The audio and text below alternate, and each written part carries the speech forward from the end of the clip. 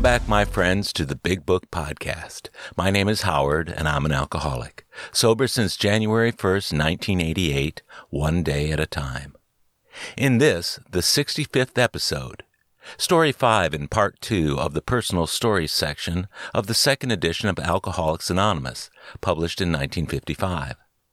The title of the story is Unto the Second Generation, and it was printed only in the second and third editions. So if you've never seen it, I hope you will enjoy listening to it for the first time.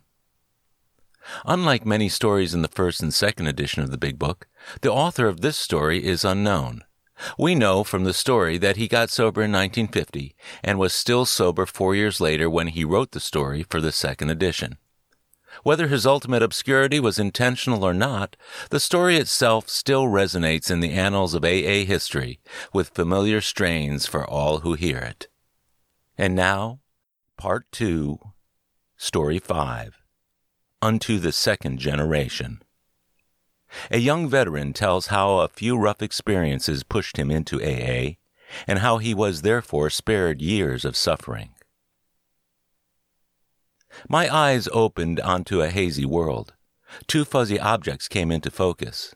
Slowly I realized I was in bed, and that the objects were my feet, encased in a harness affair. I blinked slowly as I shifted my gaze to my arms. They also were held in some sort of strap arrangement. Gradually consciousness returned enough to let me know I was in a hospital. I looked about the room. At one end of the bed, near the foot, was a printed card, and beneath that was a charted graph. I couldn't focus enough to make out the chart, but the card contained 2 words, acute alcoholism. Then it came to me. I was in a hospital. The place, Hawaii. The year, 1948. I closed my eyes and tried to think. I remembered having had a little drink of whiskey with a can of warm beer as a chaser. Then something happened. What was it? I couldn't recall. I opened my eyes again, and a shadow fell across the bed. Standing there was a gray-haired man, tall, trim, and in uniform. There were gold bars on his shoulders. Now I know. I'm in the U.S. Navy. This must be the doctor. He asked how I felt. I didn't reply. A corpsman stood beside him. The doctor motioned to the corpsman to undo my straitjacket and leg restraints. I moved about a little. The doctor sat down beside the bed and asked me how I felt. "Do you know why you're in here?" he queried. I could tell him a lot of reasons why I am here in an alky ward at the age of 20. I don't know how I got here this trip, but it doesn't matter very much. I'm an alcoholic. Don't mince words. I'm a rummy. I can't control my drinking anymore. It controls me. I remember back to high school when I was 15. We all had lockers. The other pupils kept books, pencils, paper, gym equipment, and such stuff in their lockers. I did too. I also kept beer.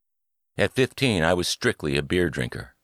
I didn't graduate to the hard stuff until I was 16. The other kids would light out for the hamburger huts or the ice cream parlors, the pizza joints or bowling alleys after football games and dances.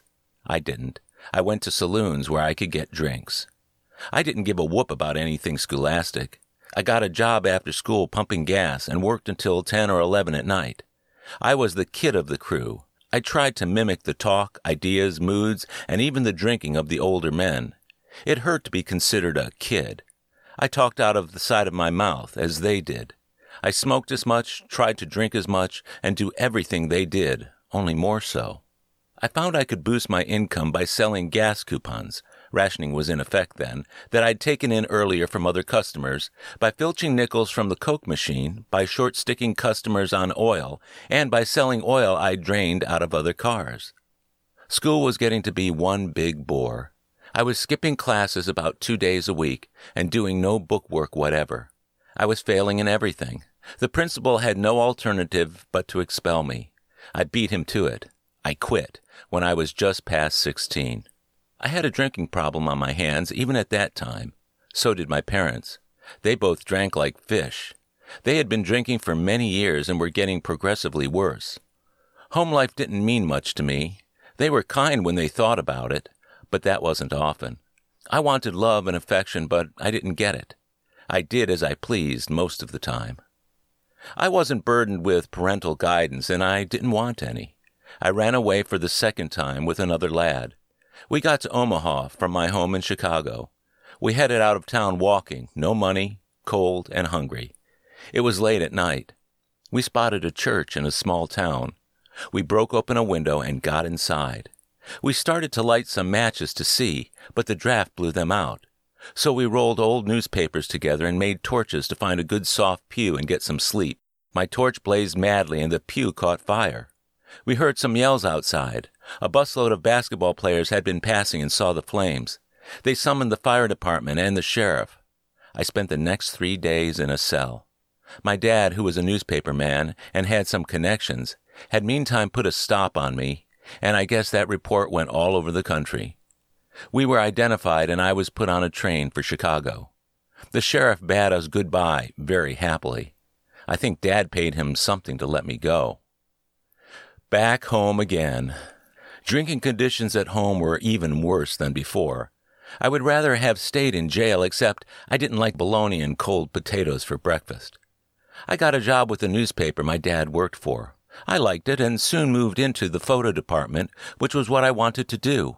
Ace crime photographer, that's me. About this time, I got my first crush on a girl. I teamed up with a cute little blonde with whom I was working at the office, and for about a year we were inseparable. Beaches, parties, dances, movies, everything. Here was the lost love I'd missed at home. I was drinking quite a bit of whiskey now. She didn't like it, but I thought it made a man of me. Once in a while I stayed home for a night to see how my folks were doing. They were doing very well, at least a fifth apiece a day, except on Dad's days off when they did some serious drinking. I was now nearly 18. I enlisted in the Navy to escape the Army draft. It looked as if the war would be over any day, but I had to go anyhow.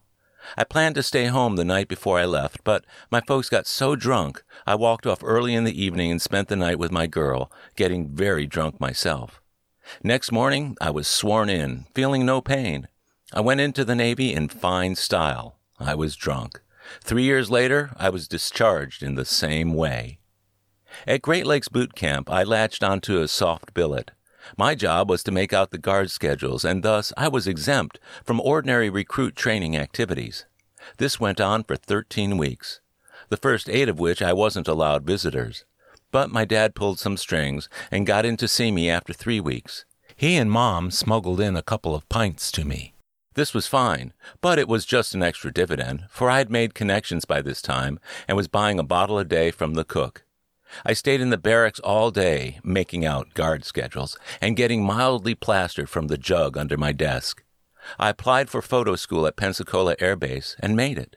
While waiting to depart, I was selected, by giving a CPO $5, to be bartender in the Navy Chiefs Club. At night, I tended bar. While I was at Pensacola, my dad became dangerously ill and almost died of pneumonia plus a heart attack. I got emergency leave for 20 days. Mom and I drank every waking moment because we felt so sorry for Dad. I tried to control her drinking by pouring her whiskey down the sink before I'd leave for the night, to get drunker myself. I don't know why I didn't fall out of the open cockpit of some of those planes I flew in while taking aerial pictures. I didn't. And when this 6-month school was over, I applied for duty in Hawaii and pulled it. I wanted to get as far away from home as possible. Pearl Harbor was a breeze of 9 months, a gay Hawaiian paradise, drinking under the palms, listening to the surf beat on the shore, a bottle of whiskey near at hand. I was becoming a solitary drinker, but I didn't care. I was transferred to Kaneohe Bay, across the hump to the windward side of Oahu, to the aviation base. This was wonderful. I talked the old man into letting me live in the photo lab instead of the barracks, and for 18 months nothing interfered with my drinking. The boys at the post office used to bring me my jugs. Mail couldn't be opened for inspection at the gate. This was an ideal setup. I was only 20 now, but I was a man. Wasn't I drinking more than a quart every day? I knew I was hitting the skids, but what of it? Didn't I come from a family of drinkers? There wasn't much I could do about it, and I didn't want to do anything anyway. About this time, my folks found AA. It solved their problems, and they started living a sane life again. They wrote me many long letters about it. I thought it was fine for them. They really needed it, but I knew I'd never get that way. I seldom left the base anymore except once in a while when I felt the need of talking to some girl. Then I'd get a pass to Honolulu. Meanwhile, the letters from home were telling about how much my folks wanted to make up to me for some of the things I'd missed. I hadn't told them about my drinking, but I guess they knew. I'd reply, and some of my letters they saved. To this day, I haven't been able to decipher what I wrote to them. One night I was sitting in the lab alone with a fifth and a case of beer listening to dreamy Hawaiian music on the radio. Slowly a pile of pineapples started to build up on the table. They got bigger and nearer, as if they were going to fall and crush me. Two of them leaped from the table and crashed into my head. I was knocked to the floor, swinging madly at the faces on those pineapples. I swung, I swore, I started throwing beer cans at the advancing hordes of pineapple faces. I cut my hands, my face, my legs. Then I collapsed. I had DTs. The doctor was still sitting by my bed. My past had slipped before me in a twinkling. The doctor said I'd been brought into the hospital like a madman, crying, raving, ranting, swearing, completely in the throes of delirium tremens. I was released in a week of hell with no drinks. I told the doctor my parents' drinking history and blamed them. He was interested and said he'd help me all he could. He even went to bat for me before the court-martial that inevitably followed, and, as a result, I drew only 30 days, 15 in solitary. 2 months later, I was discharged. I was supposed to come home on a troop ship, but I talked the base commander into flying me home. We were supposed to take off at noon, but were delayed until 6 p.m.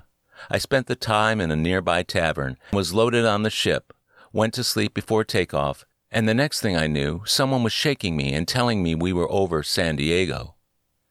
I went to Tijuana that night and landed in jail. Drunk and causing a brawl, they said. Heck, all I'd wanted was one more drink.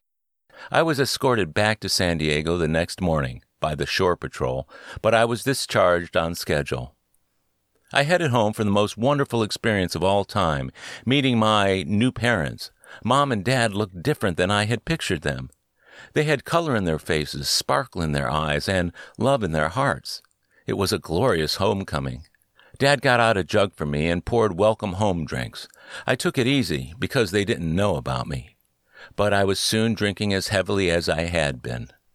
I would drink all night in bars, come home about 5 a.m., down a good big glass of whiskey straight, and tumble into bed.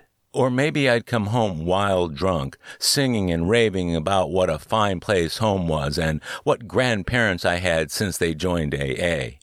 Sometimes I'd make it home and go to sleep at the wheel of my car for all the neighbors to see the next morning as they left for work. I paid $900 for a second-hand car on my return.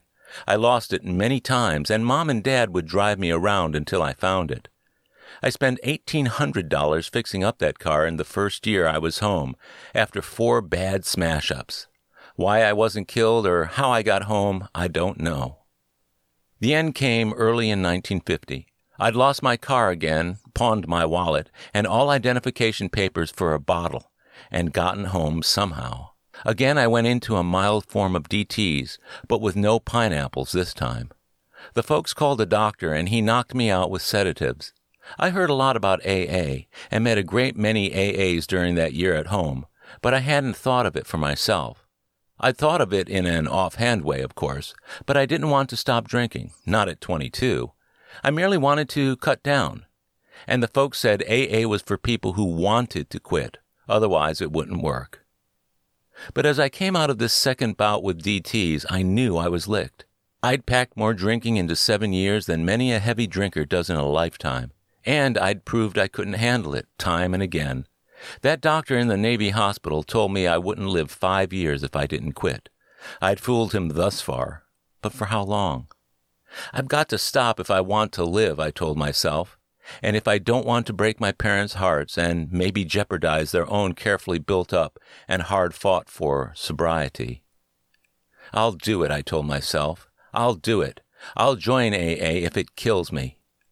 Mom has said the only requisite to start is willingness. Well, I'm willing. if it will curb this awful desire to drink, this fear of not having a drink, this feeling of always being alone, scared, deserted, sick. Dear God, I'll do anything. Only show me how. That is how I came into AA.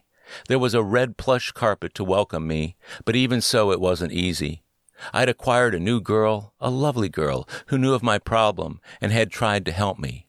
A week after my decision to join AA, she called it quits. 3 days later, I lost my job. This combination nearly threw me. I thought, if this is AA, why not go back to drinking, kill myself with booze in the next 3 years the doctor had given me, and call it a bad job? But I didn't. I attended meetings. I talked to my folks. I talked to younger people they had gotten in contact with to sponsor me, and somehow or other I stayed sober. I joined AA at 22. I'm 26 now, and I haven't had a drink since I made my decision. At that time, life to me was spelled WHISKEY. Today I think of life in terms of happiness, contentment, freedom from fear and despair, sane thinking, ability to face problems as they occur, the opportunity to help other alcoholics, and to be decent. Were I to revert to drinking even now, I wouldn't give anything for these 4 years in AA. They have been the happiest of my life. I have been helped morally, spiritually, mentally, and materially through AA. I used to think, why live without whiskey? Now I know I can't live without AA. 4 years ago, I had nothing but a jumbled, mad existence. Today, I have all that anyone could ask. I have a lovely wife who understands my problem and helps me with it.